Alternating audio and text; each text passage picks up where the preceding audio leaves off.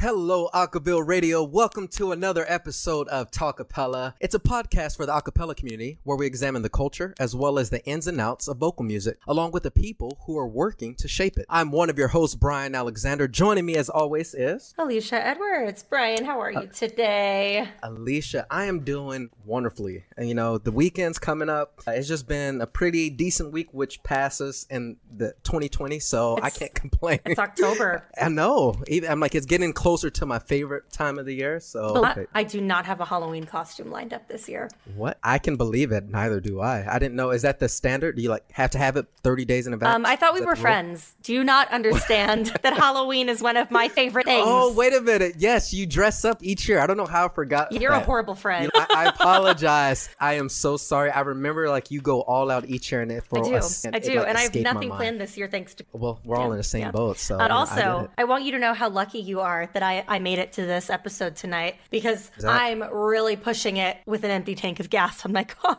Oh boy. Okay, random question. Have you ever ran out of gas on the highway or main road or any time while you've been out driving? I have never actually run out of gas. Oh, that's nice. I'm impressed. I'm one of those people, I will push it till the very end. I have 19 miles left until it's empty, so. Oh, well, perfect. Well, you better get on that. Yeah, so we're done tonight. I will go fill up my car. Wonderful. Well, awesome. Well, we've got an incredible show for our listeners today. We do. I'm super pumped. Alicia, I can tell that you are as well. We've been talking about it. And I wish I could do that snap thing that you do. I can't do it. But if I could, I would do it 12 times because that's how excited I am about tonight's episode and who we've got on the show. We'll do these snaps. We'll do I can bow, but our listeners can't see me. Interesting. Anyway, we have an amazing guest joining us today. She is an award-winning songwriter. She's an incredible singer, wonderful producer, and man, she has so much experience in acapella as well as doing some incredible things right now on the music scene. Joining us is none other than Lachi. Lachi, how are you doing today? Hey. Thank you guys so much for having me. I'm really excited to be here today. Oh, well, we are just as pumped. So excited. I think it's only fair to say that Lachi has gone over and beyond expectations because our listeners can't tell, but she came dressed up, just looking amazing. I am picture perfect, Gallery magazine made up, and they were yeah, this is just an audio recording. You know what? We don't get everything right, so we have to apologize for that.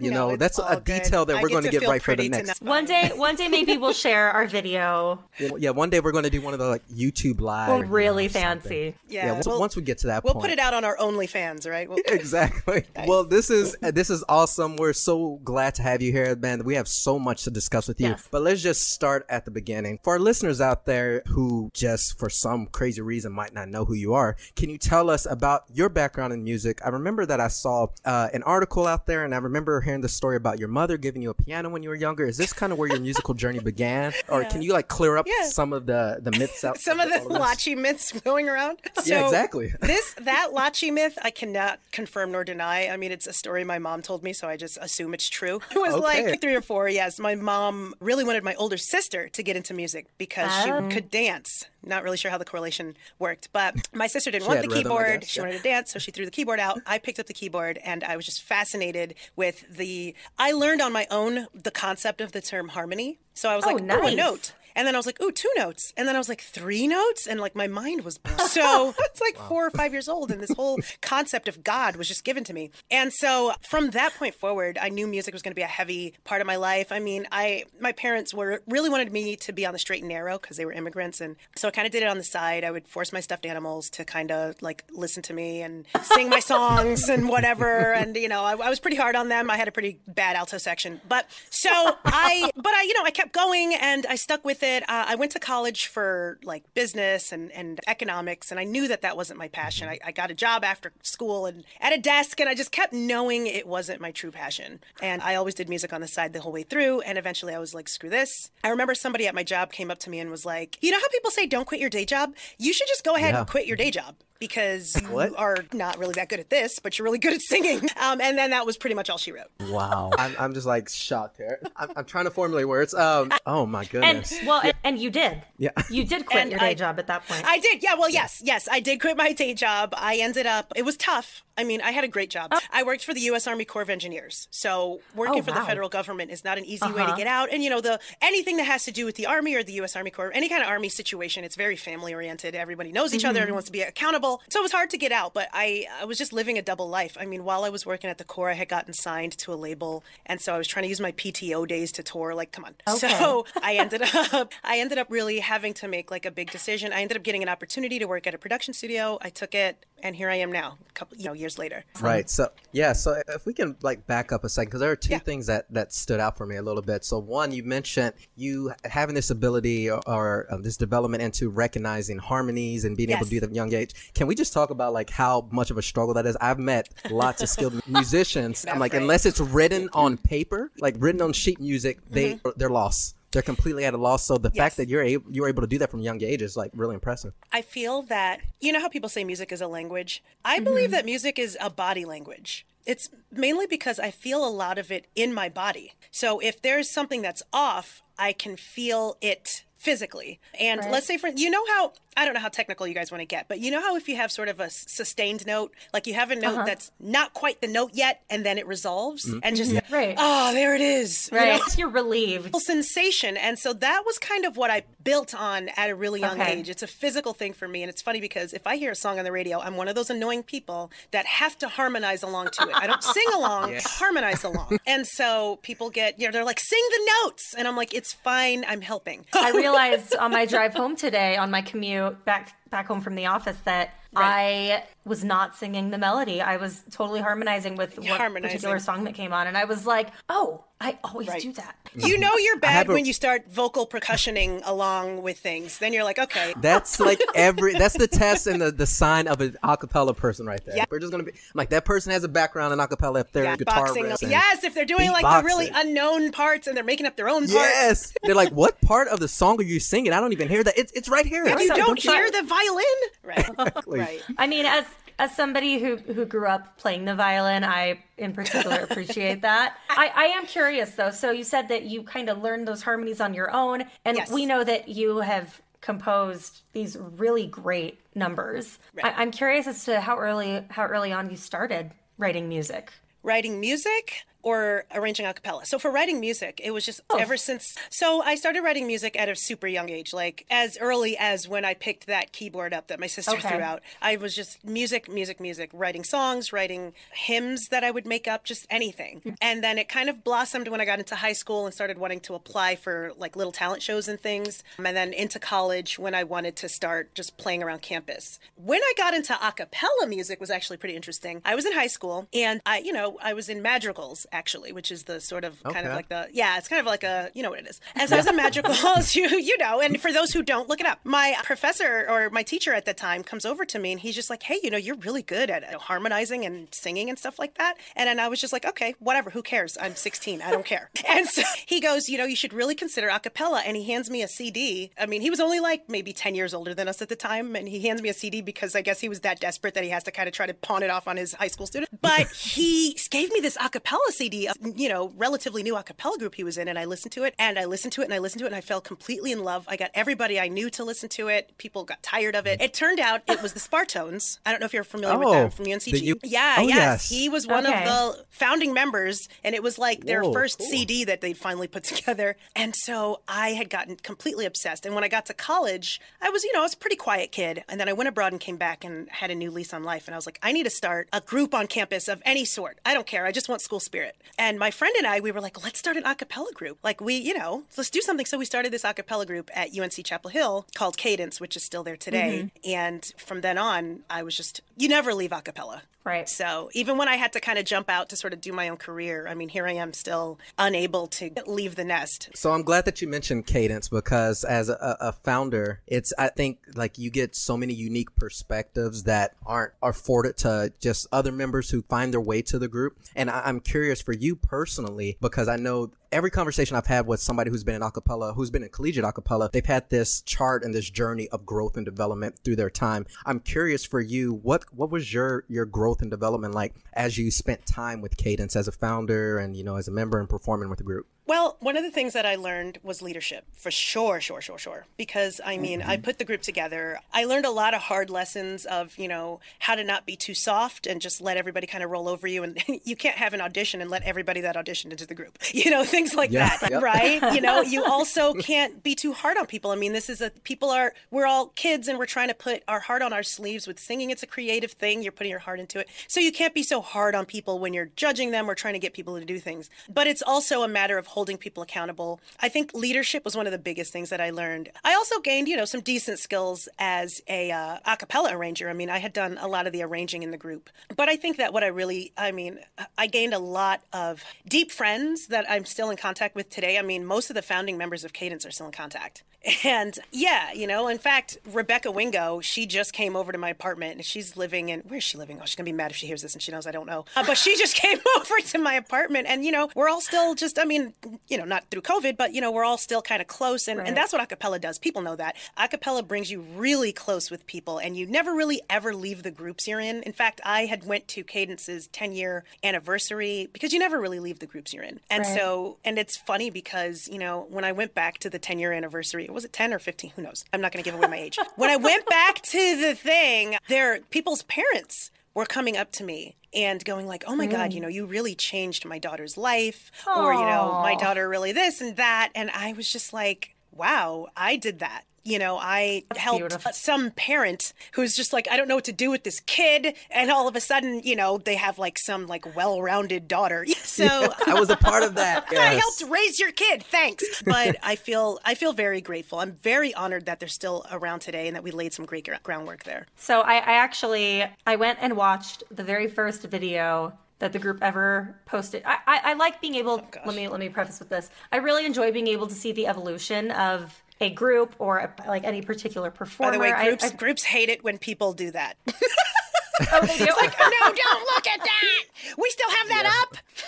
Well, I enjoy seeing it because I enjoy seeing, okay, well, if the group has grown this much, where are they going to go next? And so that's something that kind of brings a little bit of excitement to me. And so I went back and looked at their very first video that they posted on YouTube and their most recent music video, which I think was, Moulin Rouge. What is it? Yes. It was Lady Marmalade. And it was like obviously it's going to be different between a live performance versus a produced video.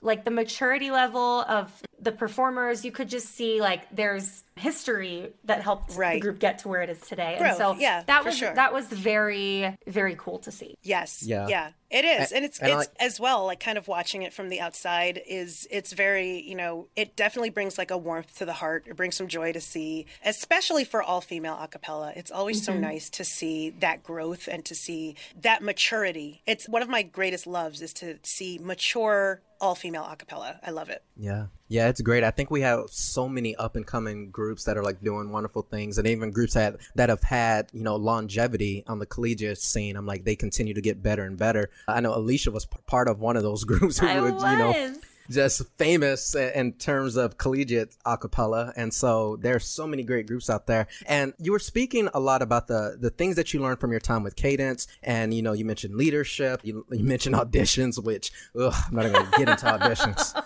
Terrible. But I'm so curious because you've made that jump to doing music, full time professionally. You have a lot of cool projects going on. I'm curious how much of what you learned and how much of what you saw and maybe even the structure of it all, how much of that translated into, the professional space? Because, all of us, we've had collegiate experience, but you're just like, is that really how the other side is? Is this what we can like bring to, professional level of music? Right. Well, there's two kind of parts to it. Well, I am a professional musician, right? I'm a professional solo recording artist, songwriter in my own right. But I did also form a professional a cappella group as well, as opposed to a collegiate a cappella group. So an a cappella group full of professionals called Mezzo here in New York City. And they are also all female. And so that too was a different experience because, when you do things in college, there is already sort of a structure, a background structure that the college affords. Everybody has classes. There are forms you got to fill out every year to keep your thing going, things like that. Whereas when it is kind of set up for you. There are, you have to get a counselor or something to help sign off on it, things like that. But when you do it in the professional realm, it's a little different. People have jobs, people have stuff to do, and there's a lot more passion you have to want to do it. You have to want to be away from your kids every Sunday night or whatever to rehearse and things like that. So it is definitely a different space, but it does entail the same leadership. It entails the same restraint. It entails, and you build the same amazing relationships as well. So it is sort of the same space, just you yourself have to hold on to the structure. So that's sort of the comparison between professional and collegiate a cappella that I know of. In terms of going from sort of an a cappella space to just a professional career, I mean, after I graduated from college and started working, I mean, I spent a lot of time away from a cappella and music and things like that. So I did have to really do a lot.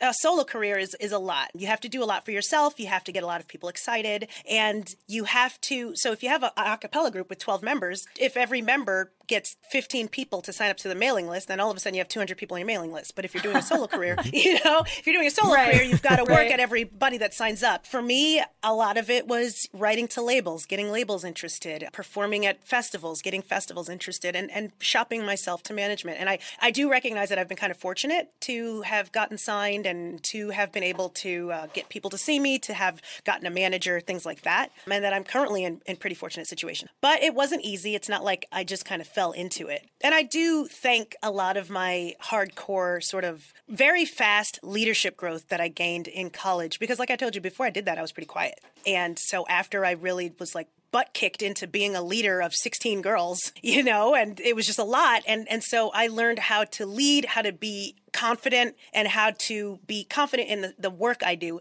And really, that's just what you have to do in everything. So that's what helped prepare my career, just that confidence, that leadership, that ability to walk into a room and go, you like this, you like me. It's like, I don't know you. Well, you like me. Well, I'll tell you why, but like me first, and then I'll tell you why.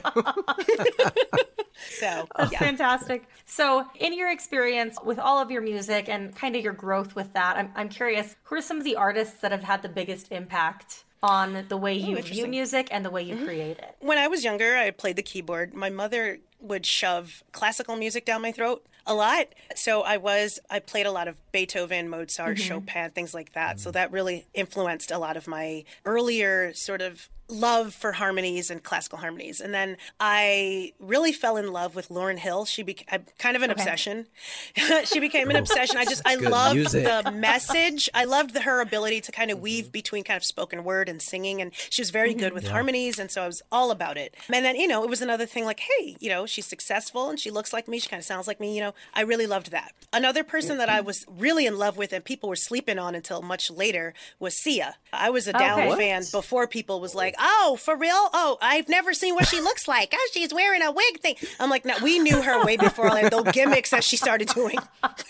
True fans. Before a little bow and all that stuff she started throwing for y'all. We knew her before that. So she was definitely a huge person that, and I was of course Alicia Keys fan, but it was more like I really liked that she looked like me and played the keys. And so I was a huge fan of, coming up, there wasn't a lot of people that kind of like I could look at, point at and go, I want to be that kind of looked like me and sounded like me. So I did kind of gear towards people who look like me and were doing something kind of on a higher level. And so Alicia was one, Lauren was one, plenty others. I could go on and on. Like I was a huge fan of Missy Elliott. I don't know. I really liked her and things like that because I did like the fact that a woman was a producer. I liked that a lot. And that was back in the early aughts, like late 90s or whatever. So, and on the list goes. But all very talented people. All very talented in their right, for sure. I'm so fascinated by that thought that, what you were able to see or what you weren't able to see that had such an impact on, your idols and your influence. At the end of the day, I don't think people speak enough about that because a lot of times you think, well, this is just what I had to work with. And so I was, I just went with that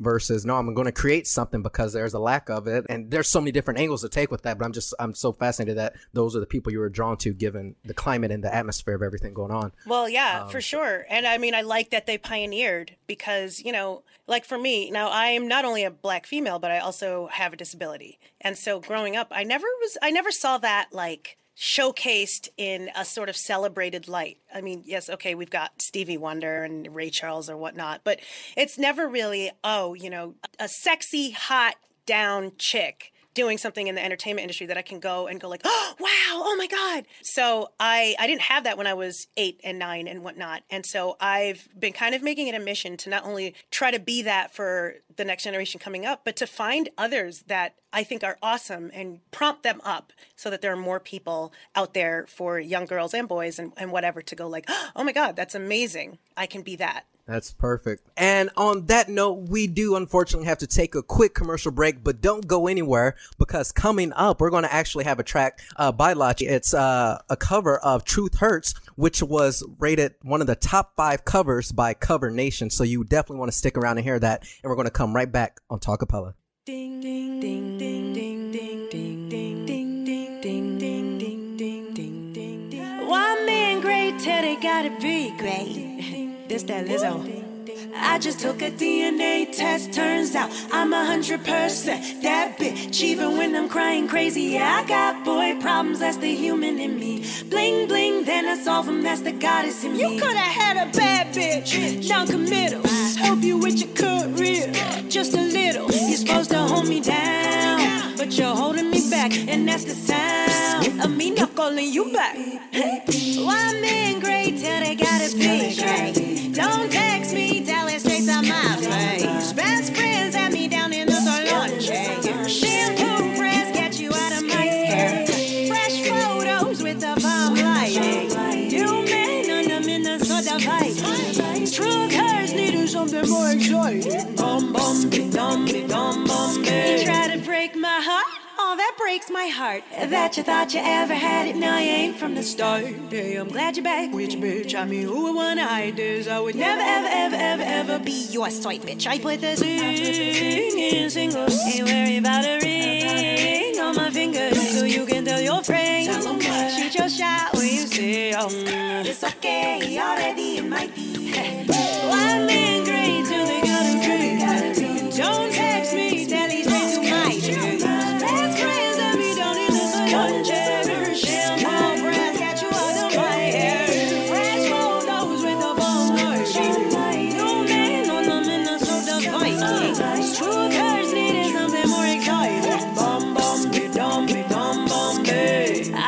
You back in a minute. I don't play tag, bitch, I've been it. We don't fuck with lies, we don't do goodbyes. We just keep it pushing like I. I'ma hit you back in a minute. I don't play tag, bitch, I've been it. We don't fuck with lies, we don't do goodbyes. We just keep it pushing like I. One man great till they gotta be great. Don't text me, tell it straight to my. Best friends have me down in the salon chair. Shampoo press, get you out of my hair. Fresh photos with the bomb lighting. You man on the Minnesota Vikings. Truth hurts, needed something more exciting. Bum bum be dum be dum bum be. La Chapella though.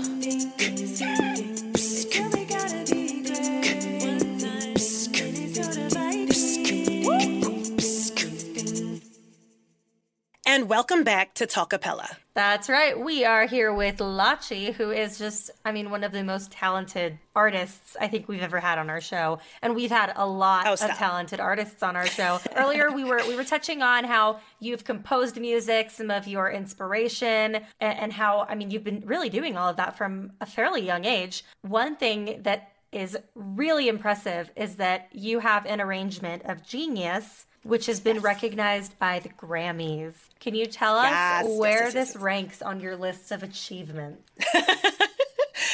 First, I will have to confess that Genius really is one of my grand opuses. Okay. It's, like I told you, Sia was one of my big influences. Beethoven's one of my big influences. Oh, yeah. Two of my favorite geniuses I was able to kind of mash together in a lovely array of chaos. And of course, and it was great because I was actually asked by Mezzo to they were like, hey, can you make a piece for us? Can you just arrange a song for us? And I was like, okay, what would you like? They were like, anything by, they said some other song. They were like, can you do such and such? I don't even remember. And I was like, okay. And then I sat down and Genius got into my head and I just started writing it. And they were like, how is such and such song coming along? And I was like, Genius is coming along great. And they're like, well, we asked you to do such and such. I'm like, you're doing Genius.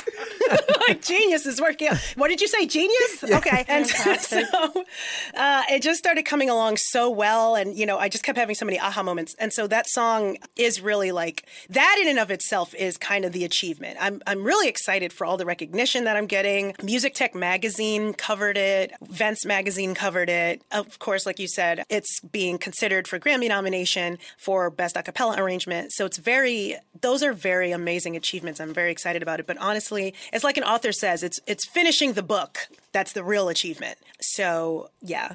I'm so glad that you went with this song versus whatever the other one went, because this song is like an absolute banger. So I'm like, I don't even care to know what the other song was. So, right? Like, throw it out. My poor husband, he can't sing to save his life, right? But he recognizes good music. And he was like, oh, yeah, who are you going to talk to tonight? And I was like, oh my gosh, his name is Wade. I was like, Wade, you have to hear this. And so I played it for him and he just like stops and his eyes are big and he says something that I cannot repeat on the air, but it was very good. I want to hear it. Write it down. Send me in a little love note. Thank you, Wade. So I'm curious, since we're on the topic of Genius, I'm curious about maybe the conception of it a little bit, only for the fact that the track is originally by LSD, which is like a group of like amazing, incredible female performers. I'm curious if that thought had crossed your mind as you and the members of Mezzo were bringing this track to life on like, was there any kind of just like mutual feelings that, hey, we're creating something just as powerful as what these women who made the song did? Well, I will say it's actually Labyrinth and Sia. Oh, my bad. Why am I getting my tracks mixed up? But Sia is definitely a powerful woman. Okay. And so it's interesting. The track that's actually being considered for the Grammys this is going to be slightly confusing. So just, bear with me here. Just try to follow along. Hit rewind, folks at home, if you get a little confused. So basically what we did was we did the original LSD song, Genius, right? That's what's being considered for the Grammys. But then Erin from Mezzo calls me up and she goes, did you know that Genius has a remix with Lil Wayne singing in the beginning? And I was like, no, I didn't. So I checked it out and we did. So she was like, what if Mezzo also puts out a remix of LSD's Genius mashed with Beethoven's Fifth Symphony? So there's like an accompanying remix. And I was like, yeah, sure, whatever. They were like, can you be Lil Wayne? And I was like, you want me to be Lil Wayne? And I was like, how could I ever pass up being Lil Wayne? The rap is so cocky and it's just so nonchalantly. It's so nonchalantly, I'm a genius. Hello. Like, I know it. You know it. And so I was just like, I'm in, like, whatever you want me to do, just to put me in front of the mic, I'll do it. So we have the LSD original. We also have the LSD remix. And actually, Mezzo, we are putting together a music video to release of the remix of LSD's Genius that we also put out. Man, I feel like we're getting this like whole Beyonce project here. I'm like, first we got the original track and then we got the video coming. I'm like, when is the Netflix special hitting? That's what I need to. Oh my goodness. When life gives you lemons, make an a cappella remix track and be Lil Wayne. Yes. Oh no, go ahead. Oh, I was just going to ask the follow-up question. Okay. So a cappella tracks and performances, they're not new to the music community, but they seem to be picking up a lot more traction with mainstream audiences and the awards community. So do you feel that all vocal arrangements deserve more attention than they've received, or do you feel like the current response to them has been warranted? I feel like there has been a nice response. I personally really enjoy vocal music, so I would love if the world could embrace it the way I have. One of the things I would really hope would happen would be that more instrumental music would embrace their vocals. I always feel very kind of shortchanged when there's just like a solo vocal track over an instrumental. I'm like, you could have harmonized there. Why am I singing my own harmony that I'm adding in? Like, you could have did that. So I really wish people could really embrace vocal harmonies when it comes to pop music. I mean, people have done it. We've heard, like I said, Lauryn Hill, she over the top embraces a lot of harmonies, things like that. But I do enjoy the fact that the a cappella scene is coming up. You've got your Take Sixes, your Pen Pentatonix. You've got, these movies coming out showcasing it. And you've got TV shows and movies that are not centered on a cappella music, kind of celebrating the choral life and taking it away from being so geeky and kind of showcasing it as something that's a little, you got like Archie from Riverdale singing or whatever. I don't know. Yes. So things like that. And no, I don't watch Riverdale, so calm down. Oh, man. Okay, I thought we were going to be able to. And I don't watch it either. All right. Yeah, we both don't watch it together. And sorry, Brian. So I really feel that I feel that it is getting a lot of traction and it's getting its due. One of the issues that I do have, though, is that I would love to see more urban a cappella. That's my whole kind of stance. And that's one of the reasons I do the sort of side projects that I do. Yes, I said do. Because I feel that instead of me barking about it, let me just go ahead and do it. So I've been just doing a lot of fun, urban-esque a cappella songs to just put out there into the world. And like you heard of Truth Hurts and like you're going to hear of Genius and a few other songs that we're going to play tonight. I couldn't agree more with that thought. I felt like we've had glimpses of like groups who could have gone the distance, but for whatever reason, it was just like a short stint. I think of like with Sing Off, we had Urban Method, the rap hip hop type group. We also from Sing Off, Committed, they were more like gospel centered, but on their track they had some tracks that were just like, whoa, this is hip hop easily. And so I feel like that's a market that really hasn't been tapped into enough, or for whatever reason we're just not able to like make it over that hill quite yet. So this is why this is so incredible that when we see your acapella videos or tracks like what you and Mezzo are doing, is just like, okay, somebody is pushing it forward in some kind of way. So that's great. Nice to see. Right. Yeah, and I'm curious. Here, I guess. Yeah. Not see. Right. Here. Yeah. Watch the videos and then listen to tracks. I get what you're saying. I'm curious, as you're in like maybe the studio or you're collaborating with these people who may be on the outside of acapella, as you're introducing, these concepts of, hey, we can fill in the spacing here with more harmonies, or we can do all these cool things that maybe acapella people are more tuned to or consider a little bit more. Are those conversations challenging at all when you're trying to bring in those concepts to people who might be on the outside? Not necessarily. Oh, actually, no, I haven't really had difficult conversations when it comes to vocals. I mean, I usually walk into the studio saying, screw everybody here. I'm the vocalist. I'm boss at this. Anything you have to say, you say to my lawyer. So I usually just kind of sit down and I'm kind of the one saying, hey, we should do this. Hey, we should do that. I work a lot with producers and I'll work a lot with other songwriters. And sometimes I'll also work with other vocalists too. And they're very accepting of the harmonies. They want that. People want that. It turns out listeners really want it. And so it's not really prevalent behind the desk. So when I do come in with that expertise, people are very welcoming of it and excited for it. I mean, it adds a whole new depth to the arrangement. That otherwise would just feel, I guess, slightly empty. Right.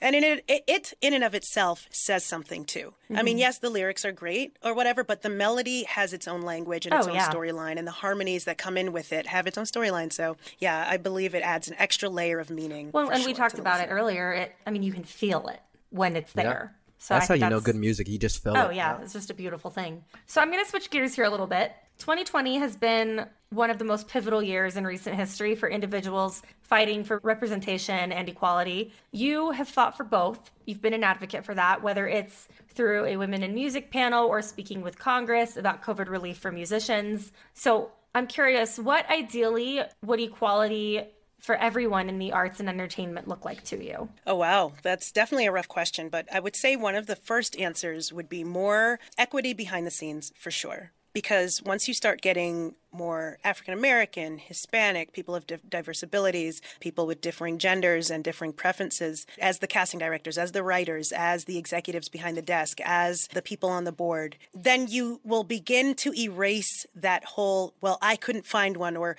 the nepotism, or, you can't necessarily blame people for being more comfortable dealing with people who are similar to them. So once we get people behind the scenes that are able to start seeing some of these stories, knowing some of these other stories, knowing some of these other alternative views and lives themselves, they will have no problem finding other people that they know that are superstars to showcase those in front of the camera. So it really does start from behind the scene, because if you've got I guess there's no real way to kind of mince it. If you have a board of old white males kind of trying to cast a diverse young, hip movie, no matter what they do, no matter how diverse they make it, it all just still ends up a bunch of tokens. So, you really got to get you really have to get it behind the scenes at the board level. You've got to get diversity hiring and firing. Well, you've got to have that perspective. Yes. Because without the perspective, it's not going to feel authentic. I think authenticity is the key word here,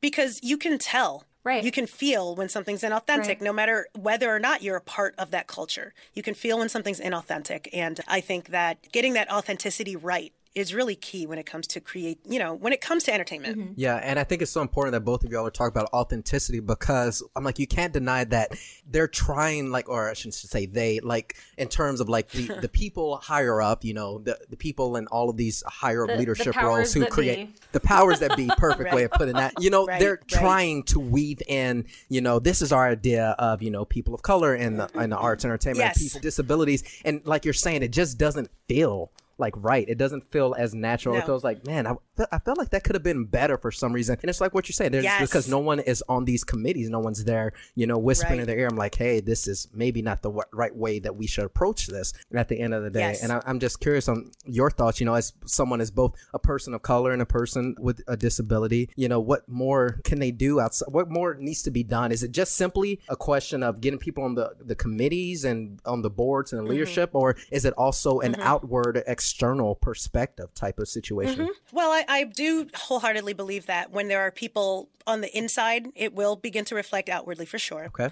I also believe that it does begin at sort of the younger level. So we need programs for youth to let them know that they can do this. There's not a lot of youth programs in the arts education, music education funding to let kids of diverse race and diverse abilities know that they can pursue this career, that they can work in these steps. So I believe that avenue is also another place that could definitely use some bolstering. I also believe that, yes, we do need to have it in the forefront. We need to have it in the writing. We need to have it set. But we will always need allies as well. Mm-hmm. And so it's not just a matter of going like, hey, we need to just have diversity and we need to have, no more white people in the boardroom. Allies need to be well equipped. And it's not just about having allies be, you need to be empathetic to the situation. It's that us as the minorities, us as the other group, need to welcome the allies. We need to give them the tools. We need to let them be allies. I know there are a lot of situations where people do want to help. They don't know how to approach it. They try to step in, and of course they may say the wrong thing or do it wrong a little bit, and then they get kind of shot out. And it's not really fair because they really are trying to help. Yeah. So I believe that we should definitely be open and welcoming to allies, and that on both sides, we need to kind of step back, be patient with each other, really try to work together to make this thing work so that we can both end up on the right side of history. Okay, I'll go and ask it. Sorry. So that's a perfect point. I love that you brought up the idea of allies. I'm curious, since we're talking about allies, let's talk about artists specifically. What can artists do to support other artists and entertainers? Where's their rollout and everything? Because I get the fact that, they're trying to work, they're trying to make a living, they're trying to create their art, but they also have an immense amount of power at the end of the day to help the people that are disenfranchised a bit. So what role do you see other artists playing into all of this? This is a multi-part answer. I believe that, number one, there are a lot of artists out there that are struggling and are very insular, just really trying to make it work. And I don't believe that is key. I believe that artists that start to kind of fall into that insular pattern where they're really trying to just make their own thing work, or where they're just kind of stuck in their own little rut, I believe one of the cures to that, and one of the things that artists should really do, is to turn on the radio. Support your competition or also just your colleagues. Be proud of what they're doing. And, when I don't want to sound like a kind of a kook here, but when you put out gratitude, you get it back. When you put out good vibes, you do get those good vibes back. So full circle. It does. And it's like you don't realize that you're just making yourself feel better. That's all you're really doing. So listen to the radio. That'll also help you with your chops. Collaborate with others. Be open to their ideas. Follow your fellow musicians. Support what they're doing and go to their shows if you want them to come to your shows. And don't just go to their show to be like, okay, well, I did this. But it's more like, check it out. See what's going on. They're your colleague. So that's number one. Number two, if you are an artist in a little bit of a better position and you do have sort of a fan base and a bit of an audience, I say take that niche that you've built no matter what it is, find out what your audience niche is and talk for them. Speak for them to who you need to speak to. I found that a lot of the people that follow me are into different rights issues and different diversity issues. So I take that upon myself to go out and kind of speak to that, fight for that. If for whatever reason, a lot of your audience is the younger generation, say you're talking to the 14 to 18-year-old females, speak out for your followers because you have that microphone. While they're just, they also have their own lives that they're doing and this and that. Your life is that you have a microphone to speak. So do it. Use it. And I really think that artists should really be propelling other artists, especially if you're in a situation where you can hand somebody something that worked for you. If you can hand somebody something that worked for you and you can hand it to them, it actually goes a long way for you. I personally, I don't know if this is going to work for everybody, but for me, I love to make other people network. Yeah. So two people that I met this guy, he's good at X. I met this chick, she's good at Z.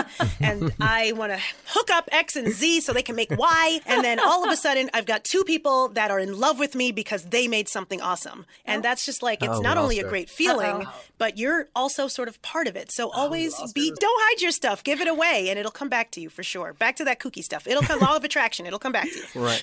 Yeah. So I love the fact that one of the things you talked about is the support and the networking and system. And my mind is always thinking back to acapella. I think that's one of the things that, at least from the collegiate space, that they've done so well is the support that you have for groups. And you're talking about go out there and be on the up and up about your competition, see what they're doing, things like that. And that's so much what the acapella community does at the end of the day. They go out and support each other. They do that. Yes. They raise each other up. We're not perfect, obviously, but I'm just drawing a little bit of a correlation there. So I think everything that you just said just has so much value on, where do we go from here at the end of the day? And for sure. That's what it comes down to. We've been talking about going out and supporting your colleagues, your competition, but today we want to talk about you. So your acapella covers are absolute fire.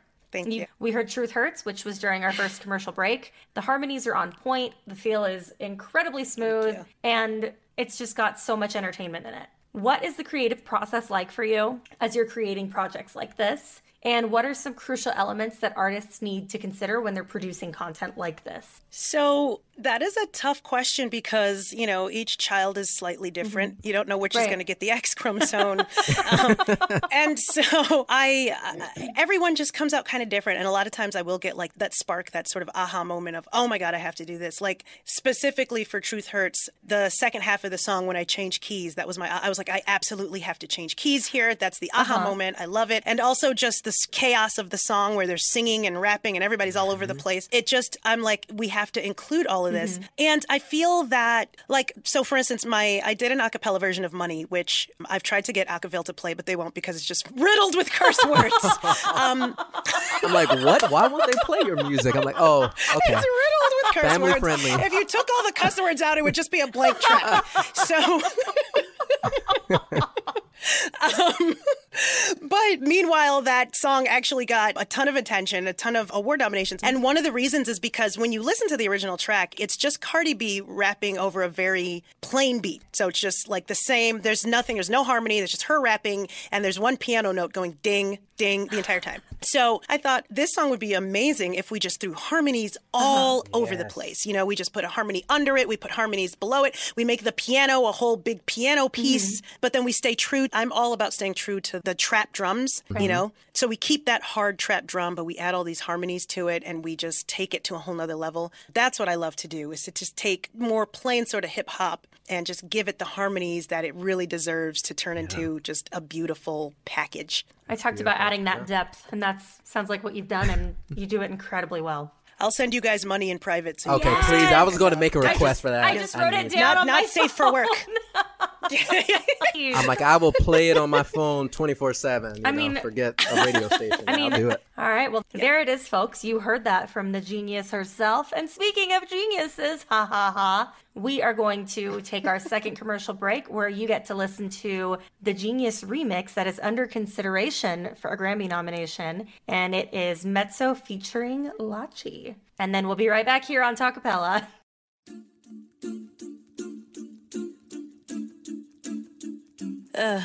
I'm a genius under pressure, no question, I'm really special. Upper echelon when I bless you, no question, I'm intellectual. It's a pleasure, it gets sexual. Women, every complexion, quick connection and ejection. My love is so ambidextrous. I'm a genius and perfectionist, specialist and the exorcist. With excellence for evidence, recklessness for irrelevance. In the room, I'm an elephant, spelling it for the hell of it. ABCDRUG, HIJKLSD.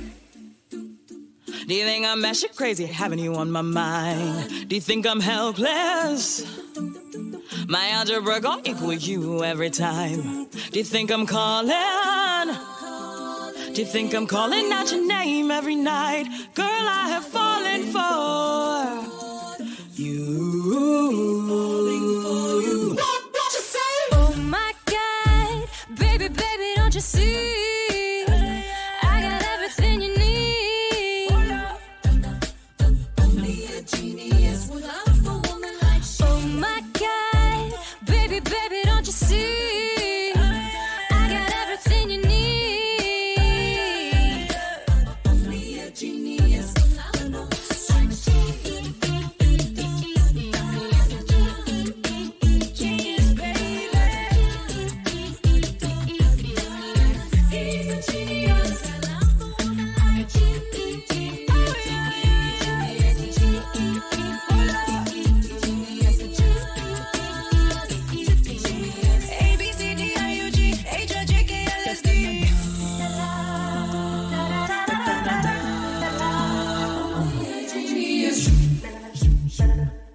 You'll be my Einstein, my Newton, my Galileo, and my Hawking.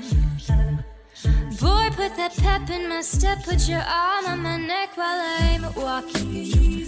Please understand, I have fallen for you.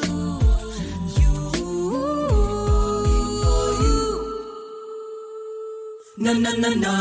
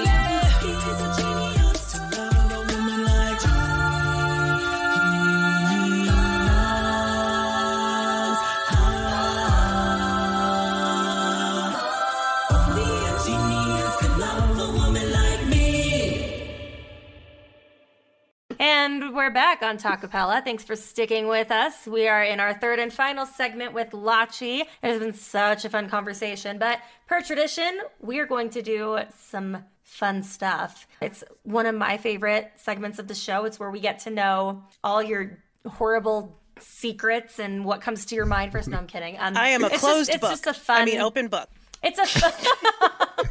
It's just a fun way for us to get to know you a little bit more. Cool. So we've got 10 questions and we're just gonna get started. Right. So Lachi, are you ready? No. Well, too bad to get started. Yeah. Brian, you ready? I am ready. Perfect. I wish we could do like a little drum roll, but I can't. There, yeah. That's all perfect. Right. Question number 1. What is the best gift you've ever received? The best gift I ever received was love. No, the best gift I ever received was probably yikes. These are hard. I don't like these. They're too hard. They're making me think. And we've only asked one. I had a G5 Mac for 15 years. It's one of those big tower Macs. Wow. And my partner kept telling me to get rid of it. Like, come on, get rid of it, because I would be fighting with it. it and stuff like that. We would argue with it. And one day he just walked in with a new iMac and said, "This is your iMac now." And I was like, "Oh, that's so nice." And he was also like, "Also wire me $500 to pay for some of it." But it was a really nice thought. The gift that makes you give. All right. I get it. Wow. All right. I like it. Question 2. What's your favorite non-music related activity? I also like to write. So I write novels, and I actually put out a novel, and I'm working on my second novel. Yeah, for my hobby, when I'm not doing a cappella music or singing or songwriting or advocating, I am writing novels. That's what I do to relax. What's it called? What's it called? We need to. So the one that novel that I've already put out is called The Ivory Staff. And the novel that I'm working on right now, it is called Death Tango, and it is a sci-fi. The previous one is a fantasy. Cool. Ooh, I love those titles. Yeah, I love the titles and I love those genres. Thank you. That's awesome. Yeah, of course. All right. Number 3. Name one of your most favorite collaborations. Well, Genius with Mezzo was a lot of fun. That was really a lot of fun. But I think that a really great collaboration that I had done maybe in like a year and a half ago, was I did Far with Marcus Schultz, which was a really fun collaboration. It was really fun to work with Marcus Schultz. But the highlight... That one's on Spotify, isn't it? That one's on Spotify. It's a trance track. I think I've heard it. Yes. And it's funny because the real highlight of that collaboration was actually when we did it, when we remixed it. So it's always the remix with me. When we remixed it with another DJ from Amsterdam named Fisherman, he did this amazing remix. And I don't know, the remix was what blew up. So it was great to work with Marcus Schultz, who's a German DJ from Florida, and I'm from New York, and Fisherman was from Amsterdam. Oh, it's the Fisherman Festival mix. Yes! I see it right there here. It is. Nice little international collab. Yes. I like it. That's awesome. All right. Question 4. You're granted a lifetime supply of any one thing. What do you choose? If I say money, will that be rude? I feel like that would be just rude. Hey, has no one else said that? I would like a lifetime supply of $2 bills. Wow. That's pretty cool, right? actually. Because no one else is doing anything with them, and I can still use them. Do people still have fiat money? Are we still using paper money? Like, we can't even see each other, talk to each other, hold each other's hand. That's true. It's funny that you mentioned $2 bills. I actually have a $2 bill right now in my wallet that I've had for like probably a year. Are you serious? Who gave you that? Yes, How did you get it? Was it like it. part of change? I don't even remember how I got it. I know you can get them from the banks, but I don't even remember how I got it. It's just been in my wallet forever. That's crazy. Yeah. Can I have it? Or is that weird? That's rude. Now that was rude. Yeah. He's like, about that. No. About that. Can that be the beginning of my like everlasting $2 bills? I'm just messing. Yeah, that can't be the first one, but I wish you good luck with the rest of them. This is $2 whole. It's COVID times. I need my $2, bro.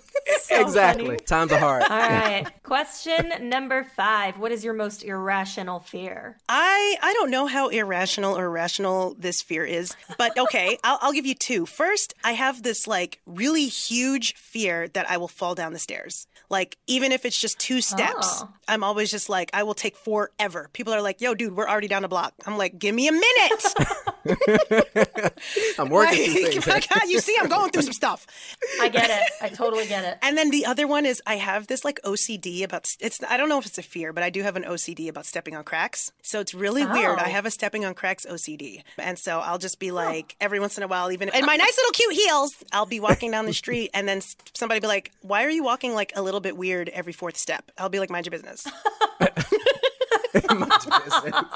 Just mind it. That's all. Just mind your business. That's fantastic. All right. Question number 6. What is the best food that your family makes? Ooh. Well, my parents are immigrants, right? So my family, West Nigeria, West Africa, Southern Nigeria. One of the things that I really used to like, well, now I don't eat enough Nigerian food these days because I can only get it when I go back to my mom's house. But if anyone has ever had fufu and the soups that come with it. I've had fufu. She's like, I know it. Me. But if you, I've had fufu because I've been to Ghana. Yes, Ghana is the neighbor. Yeah. So yeah, we both do that, yeah. And a lot of times the soups that come with it are really the actual tasty part of the dish. Right. And one of my favorite soups is called Obona soup, and that's one of my favorite dishes that my mom used to make. Cool. Fun story. I have a video of me in Ghana. Nice. And you're not supposed to chew it. Yeah, you just kind of swallow it. The fufu. Right. Yeah, you just swallow it. And I made the mistake of chewing it. even though I was just told not to. Right. And I'm on video, and I mean, the reaction on my face was like, what is happening in my mouth? Because it just starts expanding. Right. Yeah, you got to hurry up and get it. You got to get it while it's good. You got to get that down. That's funny. All right, question number 7. Cats or dogs? Dogs. Actually, I would prefer cats because they're not slobbery, but I'm the diva. Like, so I'm not trying to have some other being. You know what I mean? Like, that's fair. Non-stop competition. Yep. We added this question because I have 3 cats. Oh, snap. Okay. Well, my bad, but... I mean, I've got 2,300 square feet, so it works. Okay. But I don't have a yard, which is why we don't have a Okay, dog. Got it. All right, question 8. If you could be an animal for a day, what would you choose? A cat, because then I get to be a diva. Didn't we just go over this? Why did I not see that coming? Well, and they're very clean. Cats don't like mess. Yeah, cats are clean. We just want to be clean. We just want attention. We want everyone to stare at us. Yeah. And every once in a while, we want to just stand on a fridge. Like, hello. Like, these are just things in life. Yes. One of my cats jumped up there, and he cannot get down. And I was like, oh, crap. Because he's my big cat. He's like 14, 15 pounds. Oh, wow. And he's not a fat cat. He's just, anyway. Big cats remind me of, what's the name of that lady from... Oh, Carol Baskin. I think Carol Baskin. I didn't feed my husband to tigers. It's like, if you have to say that phrase. You did it. What is the first song you ever wrote? Oh, no. You know what's so funny? You guys are going to laugh, first of all. The first song I ever wrote was about a cat. Yes. I did not own this cat. I didn't own a cat, so I wrote about a cat. And the song was called Where Is My Kitty? I wrote it when I was 4 or 5. Maybe I wanted one. I don't know. And the song went, where is my kitty? Where is my kitty? Where on earth could it be? Where's my kitty? Where's my kitty? Underneath the TV. And when I first sang it to my family, they were like, first of all, is there a cat in the house under the TV? And then the second one was like, is this imaginary cat squished under some device, like a TV? Like, is it? Don't tell her that the cat is like squished under the TV. And so, who knows? Who knows? Okay, so maybe I shouldn't be talking about squished cats, but that was my first song that I wrote. But, I mean, cats can make themselves flat to get under They really can, and I was also told they have 9 lives, so I feel like they could just try again. Exactly. It all works out. Absolutely. All right, final question. All right, it's a 2-part question. If you were a superhero, what would your power be, and what would be your kryptonite? Oh, wow. If I were a superhero, I guess that my superpower would be, I think that, that's a hard one, because I feel like I'm supposed to give the sort of Miss Teen America answer of like, world peace. I'll just make world peace. I'll zap the world and it'll be peaceful. And my kryptonite will be love. But what fun would that be? I feel like maybe if I was to have a superpower, I think it would be really cool to have something to do with healing. You know, the ability to, like, healing powers, you know, the ability to heal others, to heal myself, I mean, of course, in that is like rejuvenation is already just part of it. So I would just be young forever since I know how to heal. And I guess my kryptonite, the thing that kind of, makes me squirm, like, when Superman squirms every time he's near kryptonite, would probably just be unharmonious music. Yeah, people that are off key, off beat. It's just not getting it. But it's not just off key or off beat, but it's that they don't know. It's that they don't know that they are. Oh, my goodness. It's like no matter what. Yep. Oh, that is a struggle. Yes. Right there, you should never meet my brother-in-law.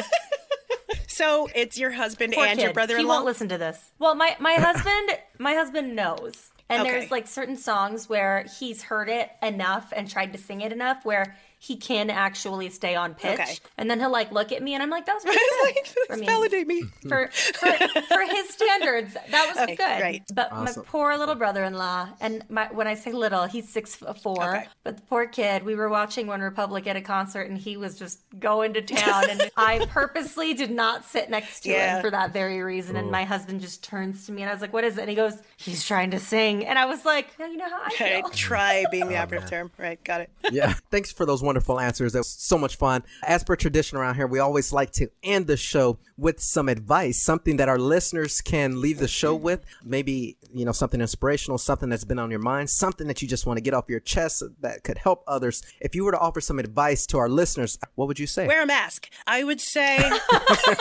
There it is. Like, let's just get that out of the way. No, I really think that you should do everything you do with intention, especially during this really trying time. I know there's a lot of people out there, like we had mentioned earlier, that want to be allies, that want to help, but they don't really know what to do. They're frustrated, but they want to do something. I say just do everything you do with intention. If you want to see more diversity in something or somewhere, act on it. Live with intention. Be bold. Now's the time to kind of get out of your seat and stop kind of being an armchair critic and to live with intention and to do everything you do with your goal in mind. That's when you'll begin to see like real change, whether it's in these hard times or whether it's in your own private life or in your own private career. To live with intention, to live with your goal in mind and to act. That's when you will start to see change. You're going to hear a lot of people telling you to sit down, be humble, like Kendrick Lamar says, but really you're not going to get anything if you don't do anything. So get up, stand up, and live with intention. Great advice. That's just powerful. And on that note, Lachi, if our listeners wanted to learn more about you, learn more about any upcoming projects, where could they go? You guys are free to go to lachimusic.com, LACHIMUSIC. You can find me at Lachi Music on Instagram, Twitter, YouTube, Spotify, Facebook, everywhere. And I'm very active. So if you comment at me, I will comment back. I interact a lot. I actually have a song coming out October 8th called Messages, and it was a really fun collaboration. I hope you guys check it out. Like as they played, I've got Genius out, just a whole bunch of things. Actually, I have a thing called Black Appella. So if you look up Black Appella, you'll see a lot of my other arrangements that are Black Appella. So anyway, lachimusic.com. I'm really, really honored to have been here, guys. This was a lot of fun. Awesome. Thank you so much. Thank you so much. I mean, I feel like I speak for both of us when I say the pleasure was ours. Thank you. Most definitely. Yeah. Alicia, if our listeners wanted to learn just a little bit more about you, where could they go? You can find me on Twitter. My Twitter handle is Alicia Edwards 19. That's ELICIA Edwards 19. You can also find me on Instagram. My Instagram is e.squared1989. Brian, how about you? As always, you can find me on Twitter at @TheBrianAlex, and please go follow all the work that I do with College Acapella on Facebook, Twitter, and Instagram. And on that note, we just once again want to say thank you so much to Lachi for being such an amazing, incredible, fun guest on today's episode of Talkapella. It has been a blast. We just want to make sure that you guys go out, follow Talkapella. We have a Twitter, Talkapella, 2 P's, 2 L's. And of course, you can hear previous episodes of Talkapella on talkapella.org. And as always, go give Acaville Radio a follow if you want to continue to hear great vocal music as well as great shows like ours. And that's going to do it for today's episode of Talkapella. For everything else, stay tuned.